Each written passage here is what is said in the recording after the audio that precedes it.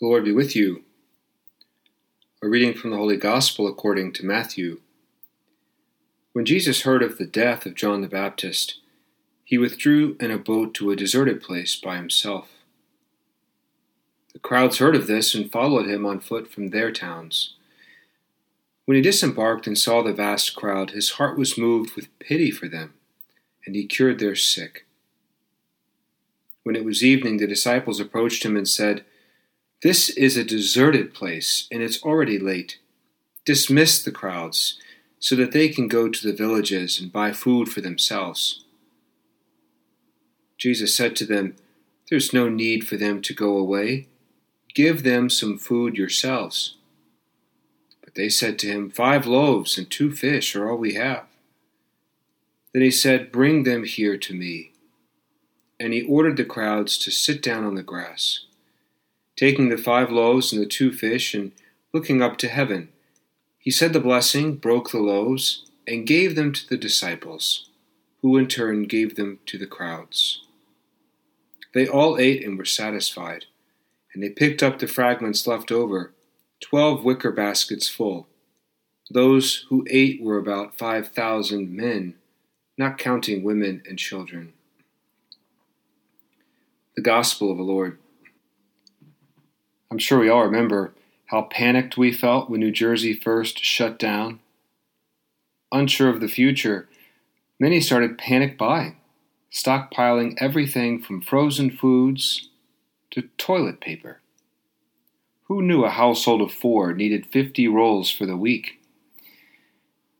The memes online were hilarious. Someone even posted a video of 2 women pretending to be on the Titanic, wearing life vests and playing their violins to the tune of "My Heart Will Go On," an ode to shelves once stocked with Charmin. Whenever there is a shortage of supplies, it seems, the worst in us can surface. Think about how people behave on Black Friday or when the newest iPhone comes out. Eager buyers will punch, kick, and bite for a chance to be first. I'm told this was also true in the gas shortage of 1974. I can only imagine how such customers may have reacted to an empty aisle of Charmin. Whenever there is a shortage of supplies, whether it's bread, gas, or the newest iPhone, it seems the worst in us can surface. Look at what happens in today's gospel. Thousands have been following Jesus. Now they're tired, hungry, thirsty, and there's a shortage of food. Sensing a possible disaster, the disciples say what others might in a time of crisis. Dismiss the crowds. Let them fend for themselves. No, Jesus says. Give them some food yourselves. A reminder to the disciples that they are their brother's keeper. Somehow their 5 loaves and 2 fish will become enough for everyone. But first, the Lord must teach them a lesson in teamwork.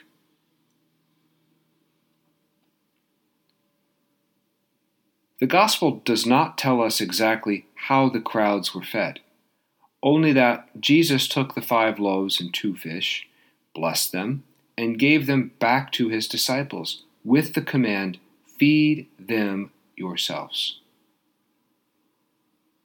While Jesus could have easily multiplied the loaves himself, he chose to rely upon his disciples instead.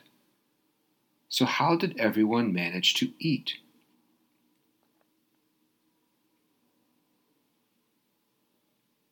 Perhaps the multiplication of the loaves was more than a physical miracle.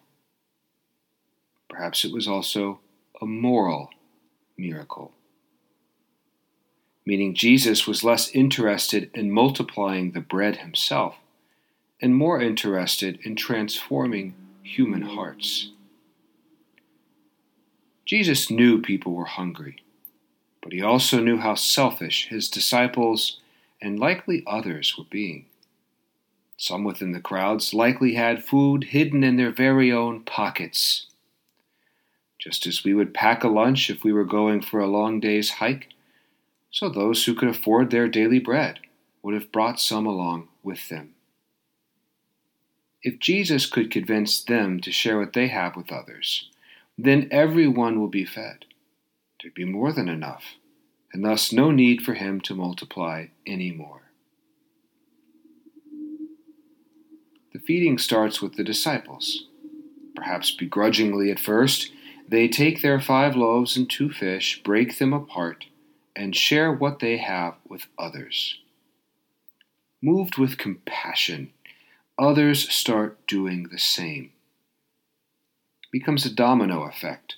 All are fed before sunset. This would be the greatest miracle of all, transforming human hearts from selfishness to charity. Imagine something like that, human hearts being transformed from selfishness to charity, here in America today.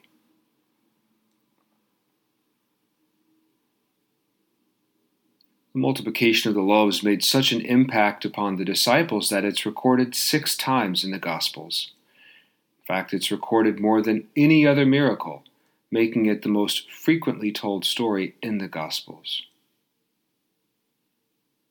This should also be the most frequently told story in our age.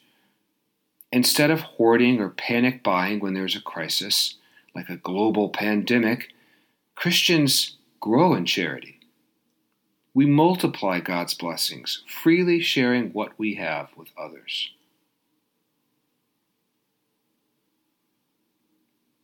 Understandably, our impulse is to panic, to grab whatever we can, whether it's Charmin, bread, or the latest iPhone. But we know we can do better.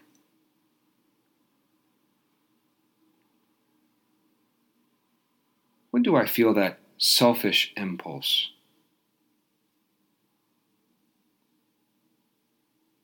And how is the Lord inviting me to change, to be more generous instead?